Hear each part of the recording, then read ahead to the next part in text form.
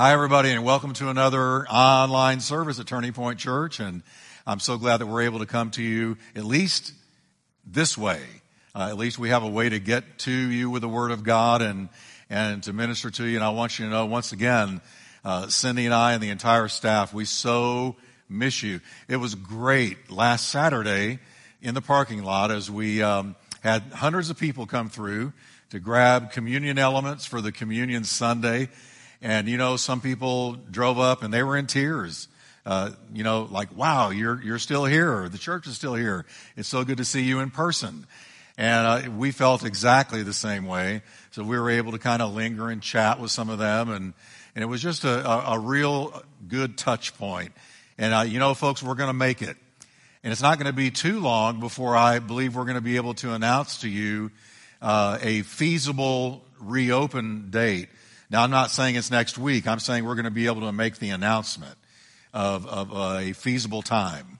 So stay tuned for that. And I'm so glad that you're staying with us, going through the Word of God with us on Wednesday nights. I've so enjoyed this series in Hebrews. And boy, we're in a great chapter this time because we're in chapter 11, the Hall of Faith, God's Hall of Faith heroes. And so I'm just calling this tonight the Heroes of the Faith. And I want to just kind of drop back a little bit and recap a little bit from last time. And so I want you to grab your Bible. Grab your Bible, open it up, Hebrews chapter 11, and I want you to follow along with me, get something to write with. Notes never forget. Our mind forgets, but notes never forget. And tonight we're going to be covering some things that I know you're going to use, no doubt, by tomorrow morning. It's something you're going to be able to pull out of your pocket and say, I remember what I heard last night about faith and how we're to walk as believers. So grab something to write with. If you've got a Bible that is too holy to write in, it's too holy. Get a Bible that you can write in, or get some little journal, something to take notes in, and take some notes tonight. Now, last time we closed out the first 12 verses of Hebrews 11 by observing how faith manifested itself in the lives of some of faith's heroes. For instance, Abel's faith illustrated faith's worship. When he brought his sacrifice, it was a sacrifice of worship. Enoch illustrated faith's walk. He walked with God and was not, for God took him. Noah's faith exemplified obedience. God said, build an ark, and he spent over a century building it in incredible obedience. Abraham's faith exemplified trust, how he trusted God to walk away from everything he had ever known and just start walking. And it says he didn't know where he was going, but he walked anyway. He so trusted the character of God. And then there was Sarah's faith, which represented and exemplified the quickening power of faith. The quickening power. Both Abraham and Sarah experienced a miracle, a quickening miracle, and really Isaac was a miracle child.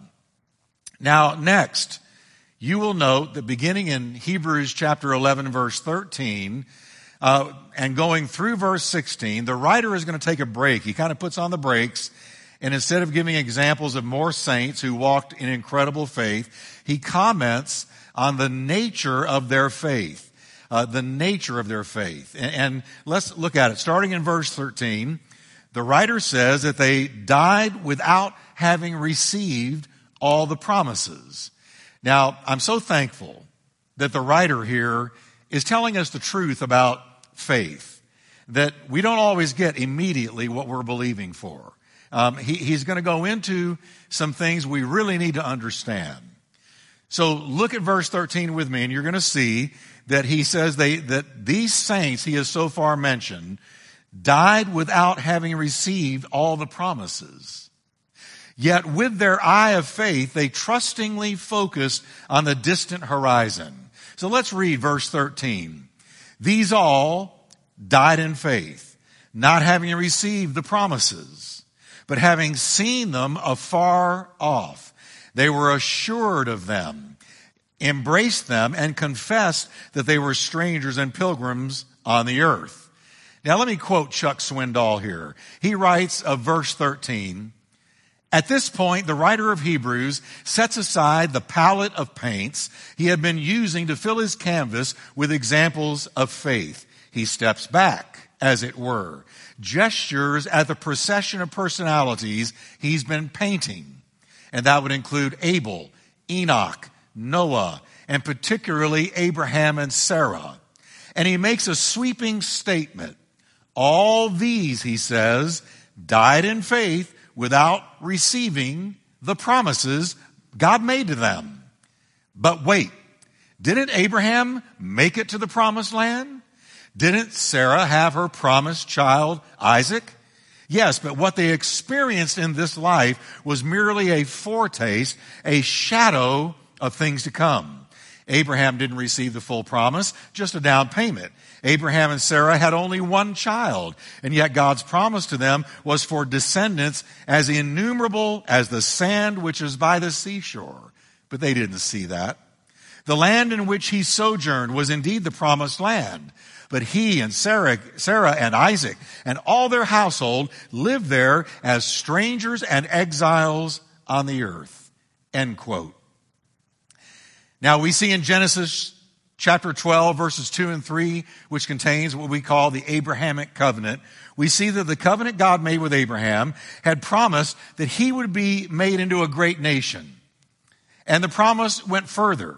His name would be great. And it went even further, that through his seed, all the families of the earth would be blessed. Now, Abraham understood this last part of the promise about all the families of the earth being blessed was a veiled reference to the coming Messiah, no doubt about it. How in the world would all the families of the earth be blessed through Abraham's descendants, but through his ultimate descendant, the Lord Jesus Christ, through the tribe of Judah?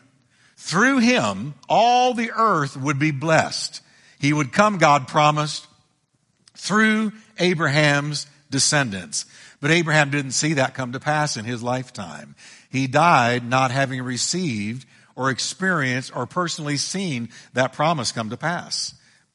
And last but not least, Abraham had died looking forward to the city which has foundations, whose builder and maker is God. And this, of course, was speaking of heaven. Now, thus, when he and Sarah died, most of these things that had been promised to them had not yet been fulfilled. Think about that. They died in faith, not having received most of the promises. Yet look at how Abraham's faith manifested itself. This is so powerful. Watch this. But having seen them, that is, having seen the promises and seen through the eye of faith the fulfillment of those promises from afar off, that is talking about time, from afar off, because these things would be fulfilled way many centuries later. So they saw them from afar off, but they were assured of them, embraced them, and that word embrace can also mean welcome them, and confess that they were strangers and pilgrims on this earth. So Abraham, though he died in faith, not having received most of the promises, and so did Sarah and the other saints that have been mentioned thus far in Hebrews 11. They died in faith, and they so knew that even though they did not experience them personally yet, that they were going to be fulfilled with time. They greeted them. They said hello to them. They welcomed them. They embraced them. That's so powerful, because we walk by faith, not by sight. And faith sees things that the natural eyes can't see. Faith anticipates things that the natural cannot anticipate.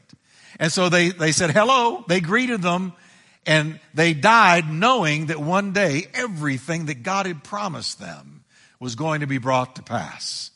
So look at the next verses, starting in verse 14. Read with me. For those who say such things, who greet the promises from afar, and say that they're strangers and pilgrims on the earth, those who say such things declare plainly that they seek a homeland. And truly, if they had called to mind that country from which they had come out, and they had come out, if you'll remember, of Ur of the Chaldees. If they had called to mind the country from which they had come out, they would have had opportunity to return. They could have gone back to Ur.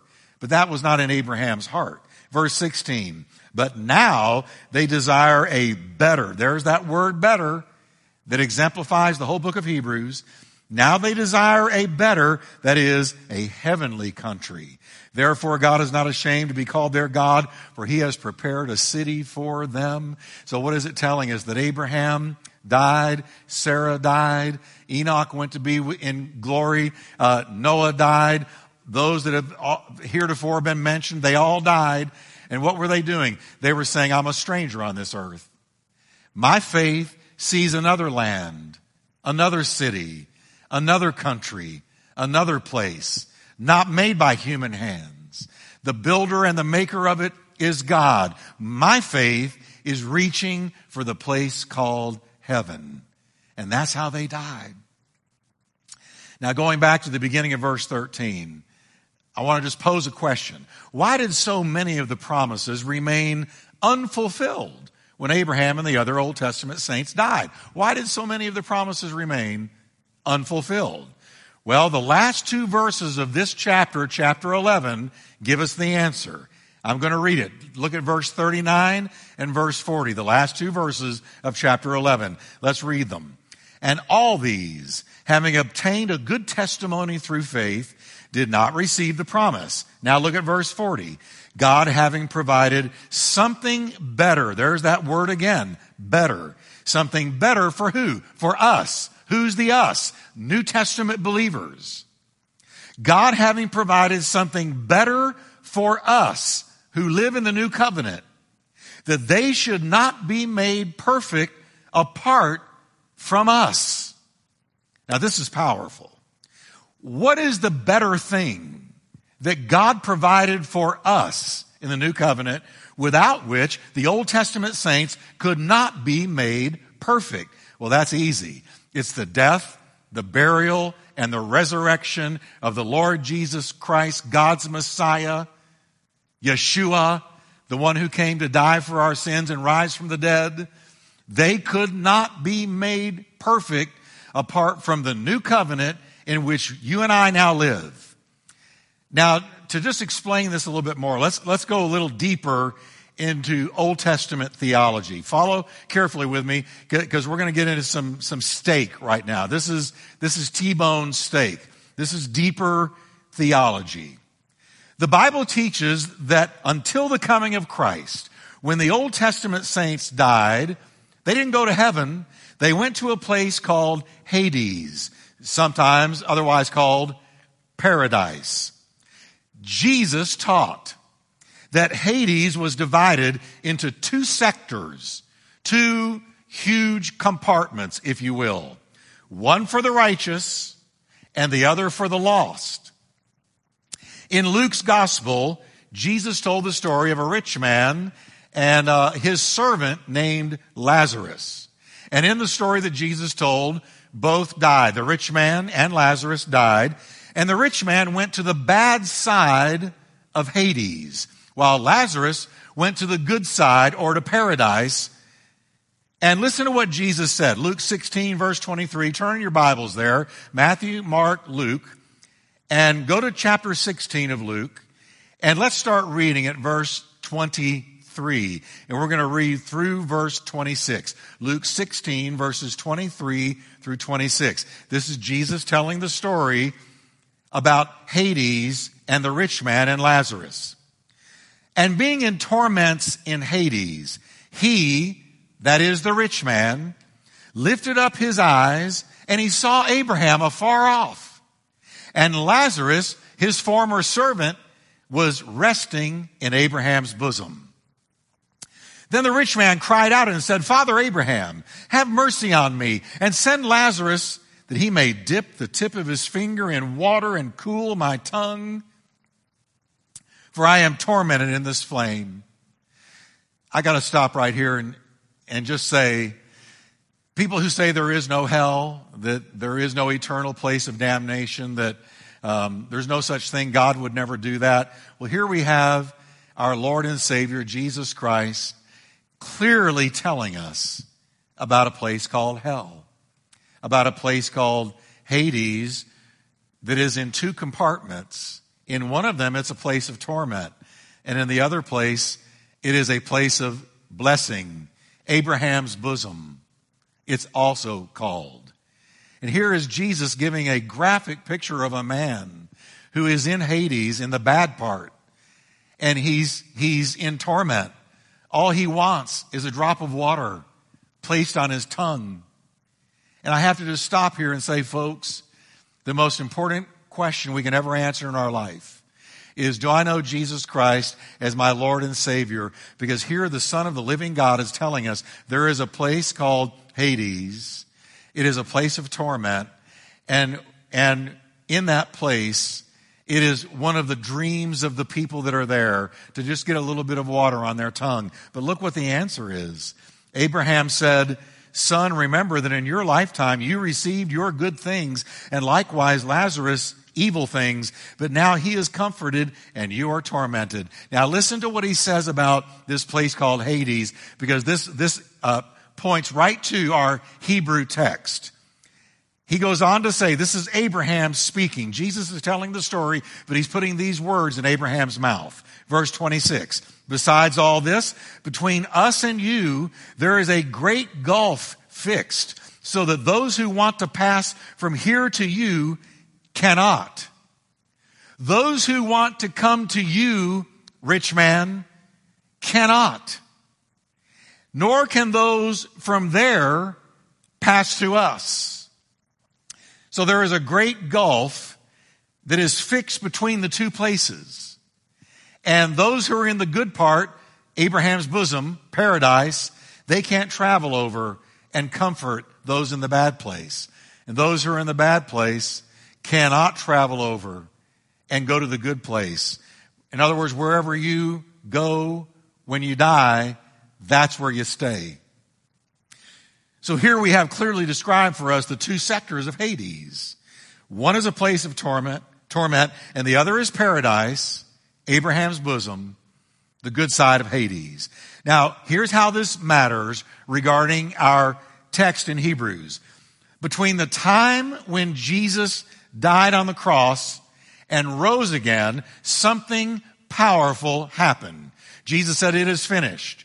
Joseph of Arimathea took his body down, put him in a borrowed tomb, rolled the stone over it. And for 3 days and nights, Jesus Christ's body lay there dead. But where did his spirit go? Where did his spirit go? Because he had already said to the Father on the cross, into thy hands I commit my spirit. So his body went into the tomb, but not his spirit. His spirit was busy. Listen to what the Bible says. Between the time when Jesus died on the cross and rose again, the Bible says he also first descended into the lower parts of the earth. That's Ephesians chapter 4, verse 9. Write it down, take a note, and look it up for yourself. So look at what this is telling us. This is Paul the Apostle writing this to the Ephesians. Where did Jesus go between his death and resurrection? Where did his spirit go? Well, Jesus went to the good part of Hades. Not the bad part, the good part.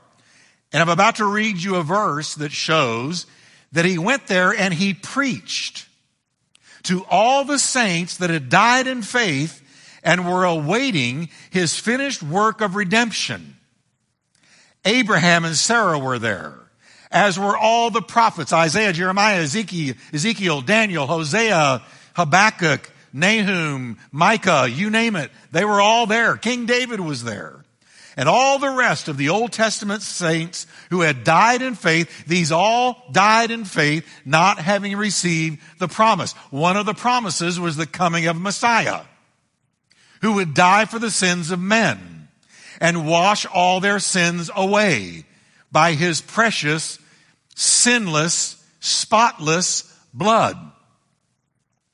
Listen to Peter's words. 1 Peter 3, verse 18 and 19. 1 Peter chapter 3, verses 18 and 19. Let's read Peter's words. For Christ also suffered once for sins, the just for the unjust, that he might bring us to God, being put to death in the flesh, but made alive by the Spirit, by whom also, listen to what it says now, he went and he preached to the spirits in prison.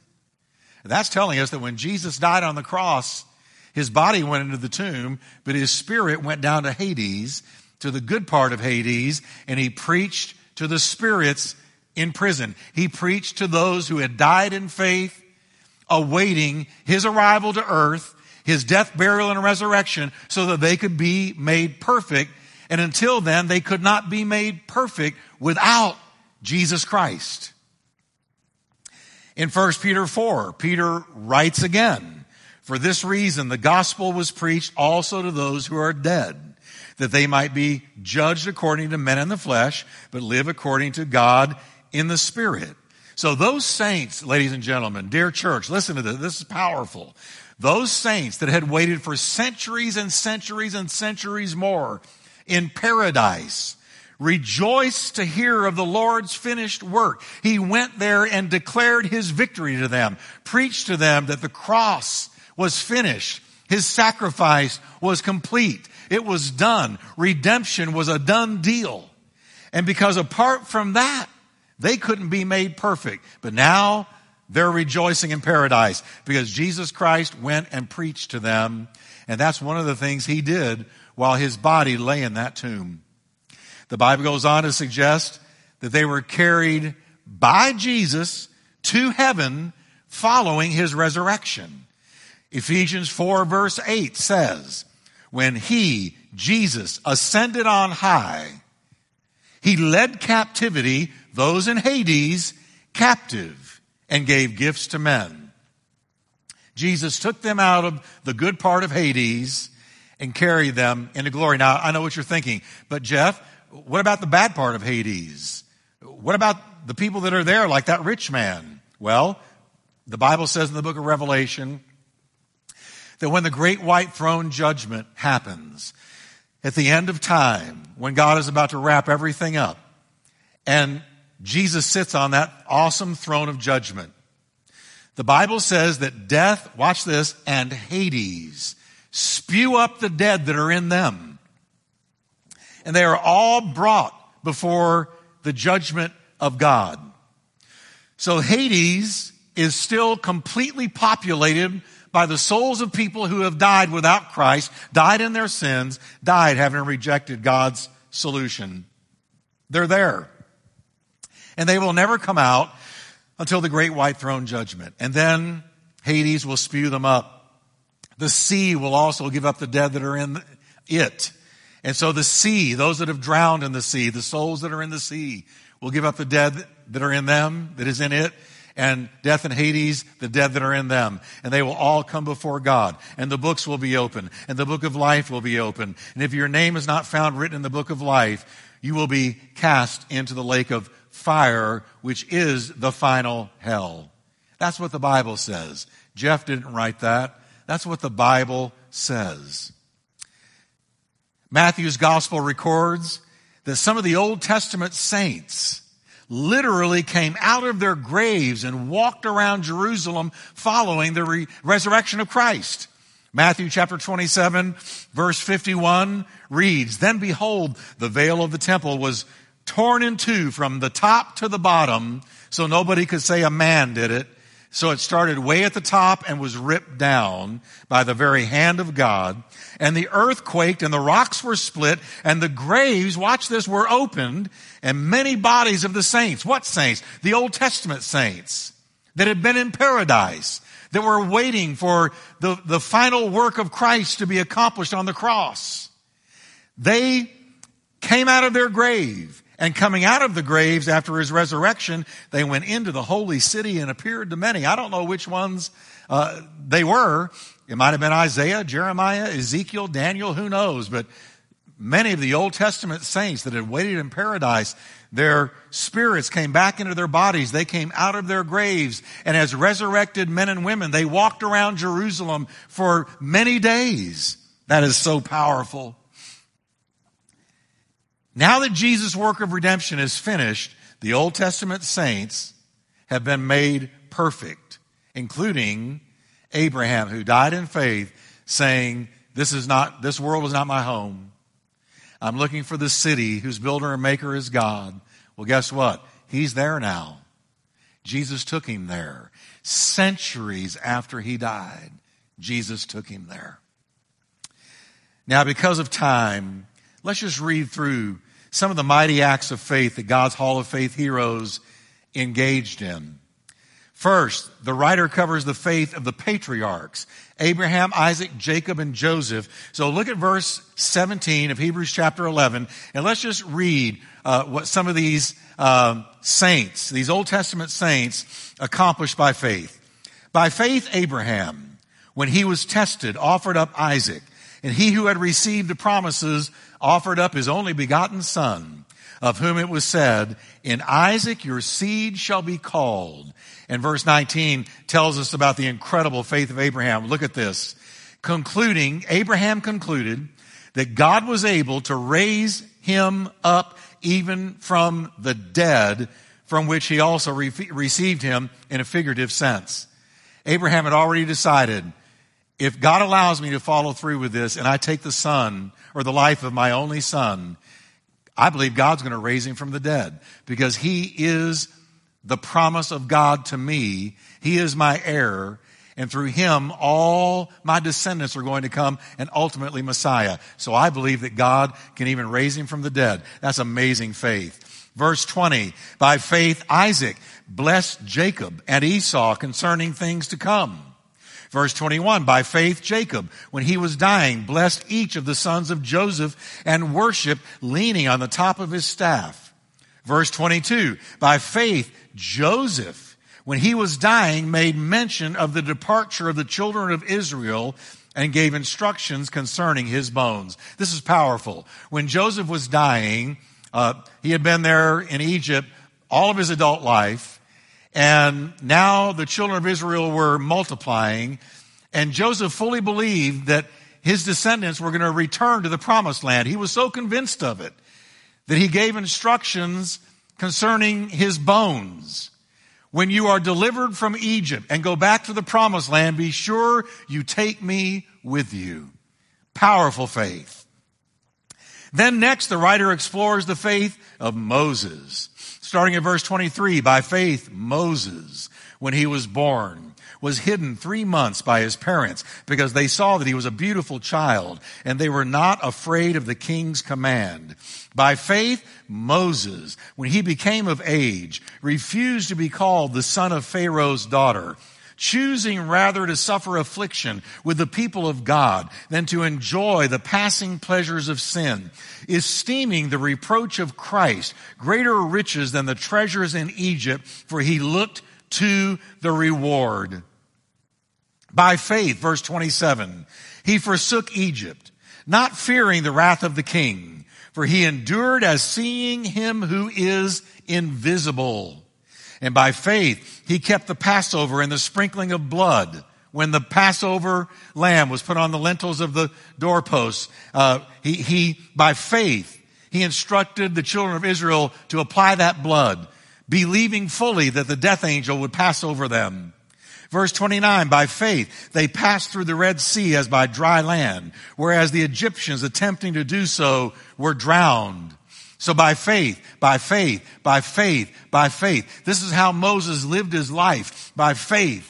And it makes me think of God's instruction to you and to me, that we are to walk by faith and not by sight. Because these Old Testament saints, everything they did by faith, by faith, by faith. And now next, the writer is going to go over some of the mighty miracles wrought by faith. Look at verse 30, chapter 11. By faith, the walls of Jericho fell down after they were encircled for 7 days. By faith, verse 31, the harlot Rahab did not perish with those who did not believe when she had received the spies with peace. And I read recently that when they excavated Jericho and they found the wall that had crashed down, there was one section of wall that inexplicably had not crashed down, but had remained standing. And the Bible tells us that Rahab's house was on the edge of the wall. And God had said, Rahab, if you put out that scarlet thread, which represented the blood of Christ, if you put it out the window and you get all of your family gathered with you in your house, when my people come and I deliver them from Jericho and I let them take Jericho and they conquer Jericho and the wall comes crashing down, Rahab, I'm going to spare you. And so there was Rahab with her family hunkered down in their house as the children of Israel surrounded and walked around Jericho and finally blew that trumpet and all the wall came crashing down, but one section did not come down, did not crash, was preserved by God, and I believe that was Rahab's house. When everything else came crashing down, her house did not come crashing down because it was founded on a rock, and the rock was her faith in the Word of God. And so when it says by faith, the harlot Rahab did not perish, there's a story behind that is so powerful. And you and me, though the whole world comes crashing down, when your faith is in Christ, He will preserve you. He will keep you.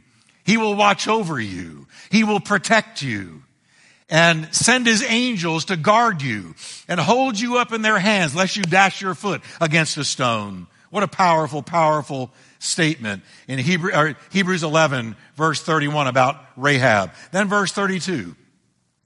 He goes on, what more shall I say? For the time would fail me to tell of Gideon and Barak and Samson and Jephthah, also of David and Samuel and the prophets, who through faith, watch what they did. They subdued kingdoms. They worked righteousness. They obtained promises. They stopped the mouths of lions, a reference to Daniel. They quenched the violence of fire, a reference to Shadrach, Meshach, and Abednego. They escaped the edge of the sword, I believe a reference to David. Out of weakness they were made strong, became valiant in battle, turned to flight the armies of the aliens. Women received their dead raised to life again, as did the widow's son. The widow's son was raised to life by Elijah. She received her dead, brought back to life again. And you can almost hear the writer saying, nothing, and I mean nothing, is impossible to him who believes. You know, we ought to thank God for that because this is an incredible catalog of the great miracles wrought by faith. But you know what? As the chapter winds to a close, he's really going to shift gears here. And we come to another group of faith walkers. And I want you to pay real close attention because people that teach on faith never go to this part of Hebrews 11. Because we don't like this part of Hebrews 11. But for me, it is an incredible testimony of the power of faith. These saints of God that he's about to mention did not receive miracle deliverances or healings or breakthroughs. These faith walkers endured suffering and death by faith. They endured by faith the hardest of times. Starting at verse 35, Hebrews 11, look at it with me. Others were tortured, not accepting deliverance, that they might obtain a better resurrection. Still others had trial of mockings and scourgings. That means being beaten, being whipped like Jesus was whipped. Yes, and of chains and imprisonment. They were stoned. They were sawn asunder or sawn in two. And I believe that's talking about Isaiah. They were tempted, were slain with the sword, as was James. They wandered about in sheepskins and goatskins, being destitute, afflicted, and tormented, of whom the world was not worthy. They wandered in deserts and mountains, in dens and caves of the earth. That's got to be talking about David when he was running from Saul, and also the hundreds of God's prophets during the days of Jezebel were hiding in caves to avoid martyrdom. Verse 39, and all of these, having obtained a good testimony through faith, did not receive the promise. Now, listen, when it says they received a good testimony through faith, it's telling us that God looked at them and not only testified about them, but he testified to them. He let them know that their faith had honored him. Now, I want you to take note that many of the people that teach on faith in our day would have looked at these people tortured, mocked, scourged, chained, imprisoned, sawn in half, literally, tempted, killed with swords, destitute, no place to lay their head, afflicted, tormented, wandering in deserts and mountains and dens and caves of the earth. Many people that teach on faith in these days would look at them and say, well, they didn't have good faith. Because if they had good faith, they wouldn't be in those situations. And that's where I want us to understand tonight, that's not true. Faith does not guarantee comfort. Faith does not guarantee good times. Faith does not guarantee ease in Zion. Faith does not guarantee abundance. It does not. And that's why this part of Hebrews 11 is so important. Because it lets us know that you can walk by faith and have some really tough, hard, harsh experiences. And God amened their faith as much as he amened the faith of those that had great miracles and great breakthroughs. The bottom line here is this. It takes just as much faith, if not more, to endure hardship and even martyrdom as it does to receive a miracle deliverance. The truth is that sometimes God delivers us out of a trial, like he did Shadrach, Meshach, and Abednego and Daniel out of the lion's den and the 3 Hebrew children out of the burning fiery oven. We love reading those stories. We love it, and we teach them and preach them way more than we do this latter part of Hebrews 11. Sometimes God does do that, delivers us out. But we also need to understand that sometimes he delivers us in it. He delivers us through it.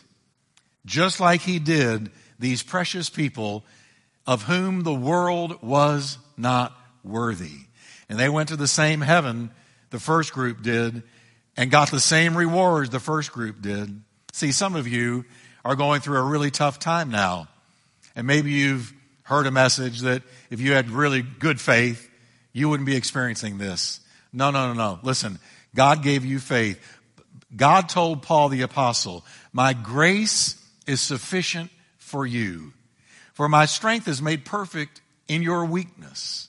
And so Paul said, therefore I'm going to rejoice in my troubles and perplexities and distresses and all the things I'm going through for the cause of Christ. Because when I am weak, then I am strong. Sometimes God allows us to go through some very tough times. A couple of days ago, I rode my bike like I do several times a week, and the wind was really blowing. And I went about 20 miles, and the first 10 miles, that wind was against me. And I remember thinking, man, this is really hard. I mean, going against this wind, it was probably a 15, 20 mile an hour wind. It was just a really strong wind. And I was going straight into it. And it made for hard pedaling. But here's what I knew. I knew that even though I didn't like it as much as going with the wind, I knew that it was going against that wind and that resistance that was going to make my legs stronger. And if I never wanted to develop muscles, then I would always find a way to go with the wind, where I was being carried and not having to press in or press through. But no, that's not what I want. I want both. And so what I do when I go to ride my bike, I always figure out which way is the wind blowing, and I choose to go against it on my first half, so that when I come back, I'm going with it. Because I want that first half to work me. And I want to use my best strength on that first half. Listen, God allows us to go through the tough times where we're not delivered out. But we're having to believe God. Get into the Word. Like this coronavirus trial we're all experiencing right now. I don't like these headwinds. I don't like not being able to meet with you. I don't like not being able to come in here and see our sanctuary full of people and worship God with you. I don't like it. I don't like what this is making me experience, but I do know it's driven me into the Word. It's driven me into prayer, and it's gotten me in some ways closer to my congregation than I ever was before. And I know the day is going to come when we're going to flow with the wind for a change. But until then, our faith muscles are getting stronger. And that's what I want you to understand regarding this second half of Hebrews chapter 11.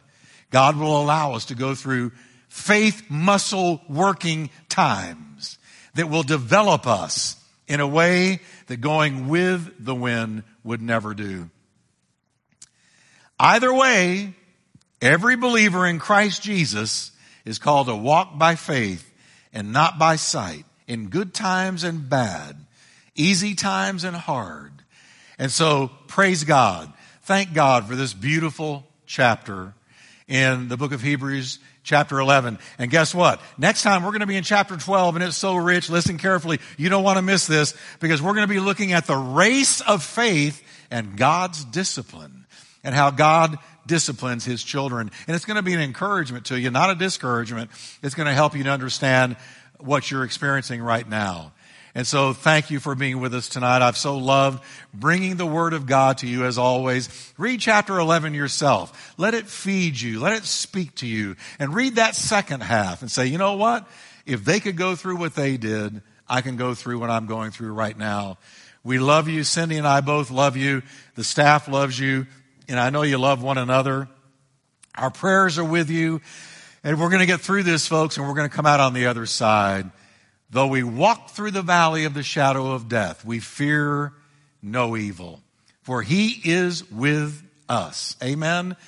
Let me pray for you. Heavenly Father, I thank you for these precious people of God, the congregation of Turning Point, and anyone else that is tuned in to listen and go through this chapter with us. Lord, I pray for your peace on the people. I pray for your strength. I pray that, Lord, you will provide for them. I pray that you will listen, if a door is shut, Lord, I pray you'll open a window. Be their provider, be their comforter, be their strength, and help all of us, Lord, to experience our faith being developed, the faith muscles getting stronger. And thank you, Lord, for carrying us safely to the other side. In Jesus' name, amen. God bless you until next time.